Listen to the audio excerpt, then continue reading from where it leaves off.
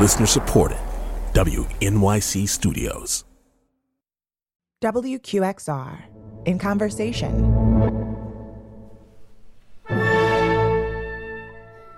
In this time, what we see is the democratization of this threat.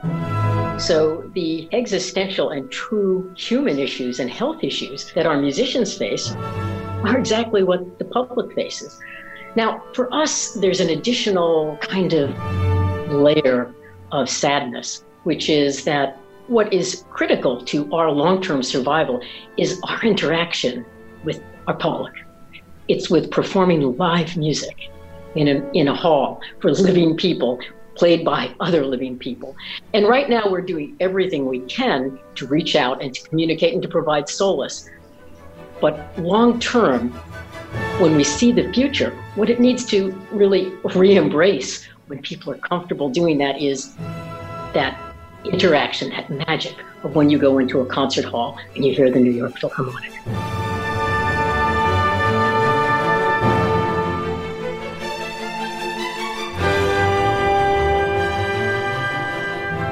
So, just in case you haven't heard, New York City's breakneck pace has slowed to a crawl.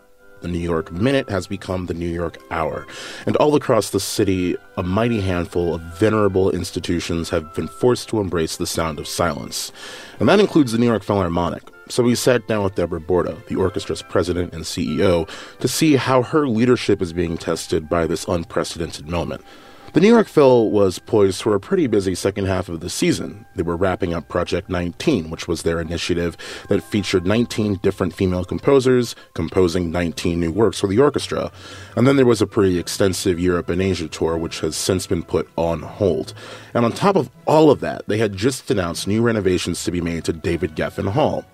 Now, those renovations are still a couple of years off, but we were curious to know whether or not this current situation impacts that much-anticipated future.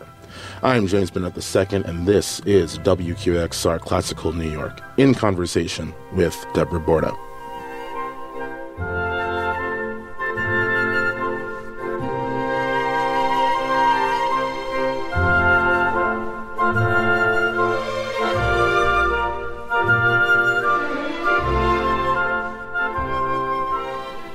What would you say is the most challenging aspect for you guiding and leading both the musicians of the Philharmonic and the public during this time?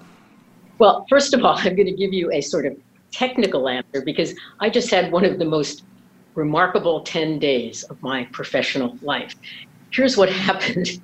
We had our final concert on March 10th, Louis Langret conducting the New York Philharmonic in David Geffen Hall. On March 12th, we were scheduled to have our next concert with Valery Gergiev. We came to realize by Thursday morning, that it simply was not in the public interest or safe to have these concerts. Now, we hadn't been shut down, but together, talking with my friend Peter Gelb at the Met and with Lincoln Center and Clive Gillinson at Carnegie Hall, we made a collective decision that although we were not ordered to, we would shut down. So we shut down at that time through, we would say, the end of March.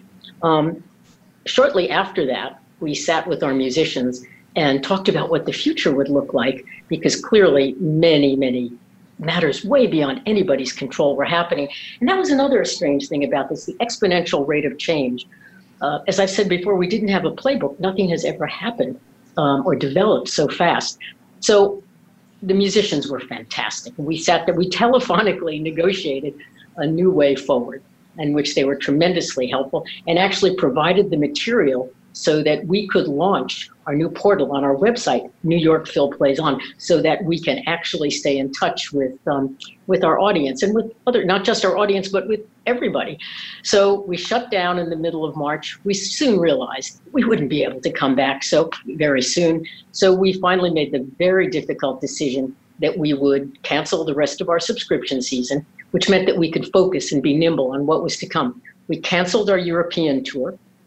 We moved our offices to remote. We had a board meeting. We learned how to work together on Zoom. I speak to Yop every day. And this is one of the most really fascinating and challenging 10 days. And to see how people came together and worked together, it was very, very moving. So that's on a technical basis, how my life has changed, and many of our lives have changed. I'm on the phone from 8:30 in the morning till about 8 at night, trying to figure, what is a viable path forward? What are the right interim operating plans? Because every day things change. So I guess, what I wanted to ask you is, if you had to pick one thing, and if that's simplifying it too much, then please correct me, but what do you think is the most important responsibility that an organization like the New York Phil owes its musicians at a time like this? Well, to support them, as we have. Other organizations made a decision that they would not be able to support their musicians for more than the next 2 weeks. As you've probably read in the New York Times and in other publications, that we are supporting our musicians, first of all, with health care through September, full health care, and also that we have negotiated a contract where they're being paid right now, absolutely, through April. They've been at full pay in the month of March. It will be paid in April and in May at a somewhat reduced amount. And we're figuring a path forward from there, because you ask what's important right now in leadership. I think communication is important, and getting people to be able to coalesce around goals and a vision for the future, because there will be a future. Sometimes it doesn't feel like it, but there will be. And I always like to say that the future is something we invent. And so what we've got to think about is, how do we invent a future New York Philharmonic? Because when we come back after this, and we will come back, it will be a different time. Our world will have changed. So one of the things I've said quite a bit, and it's been quoted, is the New York Philharmonic survived the Civil War, 2 world wars, and the 1918 Spanish flu epidemic. And we will survive this. We will carry on. Right. But, as we know, right, the New York Phil is bigger than the musicians, too. There's the administrators that work, I guess, behind the scenes in the offices of the Philharmonic, like you said, are now remote. What does leadership look like for them as well? What is their kind of, I guess, prognosis during this period? What represents leadership at this time is the way the musicians of the Philharmonic have come together with us to launch this website, to engage in productive and creative thoughts. It's the way our staff has come together, working from remote locations to actually pull together the kinds of financial modeling we need to figure out how to get to the future, how to deal with the many people who have bought tickets and are trying to figure out what to do, how to creatively launch and design a website. This has been a remarkable team effort. And finally, I would say our board of directors. We had a full meeting, telephonic meeting of the board of directors, because they had to make some very important decisions with us about the way forward. And their profound position and strong position was to support the musicians and the staff as we go forward, and try to figure out, James, what is a viable path to the future, because it will not be the same as it was. Yeah, so actually let's talk about the future for a minute. The Philharmonic is establishing itself in a digital space. You have these performances that you can watch, things that have been made available for free, which is awesome. And so I wanted to know, do you think that this can continue on past this particular moment? I think people are going to be so happy to get back into the concert hall, to be with other people, to embrace living music, live sound. I think it's a wonderful thing. I think it's provided fantastic content during this period. I think it will continue, but nothing can replace a live concert. And if we actually thought something else replaced it, we wouldn't have a New York Philharmonic, would we?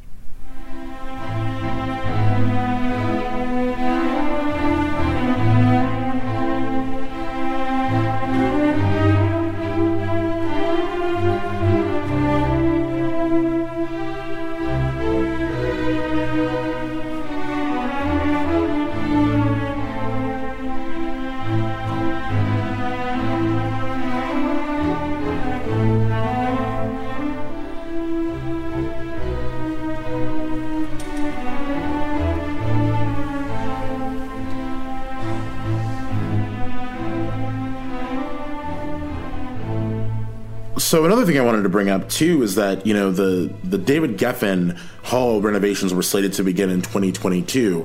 And I wanted to ask you if everything going on now has had any impact on that timeline? Well, it's interesting. It's, as you say, the actual opening is 4 years away. Some of the early construction begins in 2 years. This has been a very, very active period for us because we're in design phase right now. So we are optimists. We are looking at the future. Think of all the jobs that this construction program will undertake and the work it will give to people. Think of all the different things around that as we're living in a recovering New York. So we remain positive about it. You know, I was talking to a professor at NYU about how this has impacted the performing arts landscape, and she described it as a black swan event, something massive that shifts the paradigm. A lot of organizations can't prepare for because you can't imagine something like that happening on that scale. So what I wanted to know from you is what has this taught you and leadership at the Philharmonic about preparedness for this kind of event? Will anything change after this? Does this impact, I guess, your own way of expecting the unexpected? First of all, James, nobody could have prepared for this. This is an event that is taking place in our history that is, we could say, is analogous to World War II. It's a difficult thing to say. It may be bigger than 9/11. This is a watershed time for our country, and we will look back. This time and our generations will be defined by this. So how do you prepare for this? This wasn't exactly a sneak attack. But I want to talk about another way that I think the New York Philharmonic has actually prepared for this already, and that's in an aesthetic, in a musical sense. As you know, we have increased, since Jaap and I came to the Philharmonic, we have been very, very cognizant of planning what we call pillars or initiatives each season that are designed around issues of social context. Last year, we did a series around immigration and what that has meant to New York. New York City Stories, Threads of Our City. We did Julia Wolf's big piece, Fire in My Mouth. Our Music of Conscience, where we had the premiere of David Lang's opera, Prisoner of the State, which deals with the issue of mass incarceration. So think about, in a way, as we look forward to the future, I think we can program very meaningfully and in that way and even expand upon it.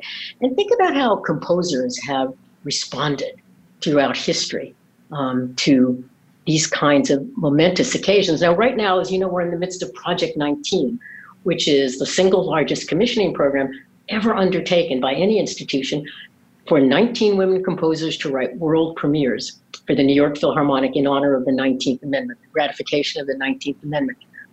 Think of how these might change. Think of the context that these will be written in. So I think a new collective aesthetic, a new collective emotion will come out of this. And I feel like this is in our lifeblood. I feel, we are well positioned to really reach out to people and help them in this time, not just musically, but emotionally and intellectually. Back in February 2020, I believe, you told NPR that one of the whole ideas of Project 19 was to, quote, look at this 100 years later and think about some of the strides that women have made, but also some of the strides they have not made. And that taking these 19 commissions, putting them front and center at one of New York's, premier orchestral ensembles. Does the season on hold now push some of those premieres into the 2021 season? Well, we, of course, had already announced our season. And right now there are 3 premieres that were left in this season. So we'll have to figure out how to reprogram that. I think it's fair to say that we'll be thinking a lot about if there are changes that we think will help our audience and our orchestra next season. This is very early in the game and there's a lot to think about. And I think one of the things that we get tempted into doing in these kinds of interviews, and you've been very nice and you're not doing that, but is we're tempted to give answers to issues we don't really know the answers to. And right now, I think honesty, I think humanity, I think, being able to say, we don't know quite what the future holds. We'll work with it. We'll do our best. That's how I feel about it now. So I don't have a pat answer for you. I mean, we'll remain committed to these kinds of initiatives as we have been in the past. What I wanted to ask you kind of straight, if I could, I think a lot of people are curious about the process by which certain pieces get programmed, what gets chosen for what particular night, for what particular season. So I wanted to know if you could just share some insight onto what that looks like. How do you decide? What's the process for that? Well, it's a very complex process. First of all, there's a team that does it, and that team is our music director, Jaap van Zweden, our vice president for artistic planning, Isaac Thompson, and myself. And I have to say, for the three of us, this is one of our greatest joys, because we sit down and we dream. We dream about what could be, what we want to do, and then we balance that with a lot of very realistic needs. For example, if we're going to be touring, how do we prepare the repertoire that we're going to tour? If we're going to be recording, how do we prepare the repertoire that we're going to record? Commissions is a very important part of what we do. So think about that. We also start off very generally by deciding what are the major, we call them pillars of our season, that we will build around. So this planning takes place at least 2 seasons in advance. That's not as bad as the opera world. They have to plan, I think, 4 years in advance, but we can still hang in there with 2. And it's a shifting kaleidoscope of needs, balancing adventurous repertoire with some of the meat and potatoes things people want to hear, finding the very greatest artists in the world, the ones who everybody knows their name, but also presenting new artists. Also for us, very important to commit to on the conducting podium to make sure that we are mindful of inviting women to conduct and in changing that entire spectrum. And then, of course, how we fit in all of our other educational activities. So it's complicated, but it's fun. I'm glad you actually brought that up, too, about, the meat and potatoes balancing with some of the newer stuff, your initiatives to get more women conducting. I guess what I want to follow that up with is, what does progress look like? What does the rate of progress look like? How does that factor into things? Can you speak to that? I always resist when people say, what's the ROI on your institution? What's the quantification of what you're doing right? What's the rate of return? Here's what I think. If we are mindful and have a significant number of women, and that's 3 to 4 right now on the podium, and for example, in our youth concerts, very often those are conducted by women, so that the first time a young boy or girl comes into the hall, who they see conducting is a woman. So it never seems strange to them. That's the very first person that they see. Thinking about things in that way, thinking about the right balance. I mean, one of the things we found in our surveys was that less than 3% of the music performed on concert stages was written by women. Well, we've completely blown that statistic out of the water. But, statistics mean one thing. What's more important to me is, have we got the centrality of the art right? Are we contributing to the evolution of the symphony orchestra in the 21st century? One of the last things I wanted to ask you is, what is something that you wish the public knew about arts administration? What I wish the public knew about arts administration is how dedicated the behind-the-scenes administrators are, how hard they work, and how dedicated they are to these institutions. And it is doing these jobs, they're not 9-to-5 jobs. We live these jobs. It's a way of life. And we choose this way of life, and we love it. But it's something that we hope is really critical for the future survival, not just the survival, but for our institutions to thrive, to really thrive in the 21st century. When we were talking about, the possibilities in the future and your vision, what do you want the Philharmonic to look, to sound, to feel like in 15 years? And I want you to take that however you want it. I don't want to tell you what exactly I mean by look or feel or sound. What do you want that to be in 15 years? I want it to be a vibrant institution that is really integrated into the fabric of the community, in hearts and in minds. I want it to be an institution that has deftly balanced finding the intersection between the artistic imperative and the social imperative. I want it to be an institution that is about music of our time and very much of our time. Those are just some of the things. Beyond that, we'll invent it as we go. That was my guest, Deborah Borda. She's the president and CEO of the New York Philharmonic. This episode was produced by me, James Bennett II, with Rosa Gollin, and our EP is Lucas Krohn Grimberg.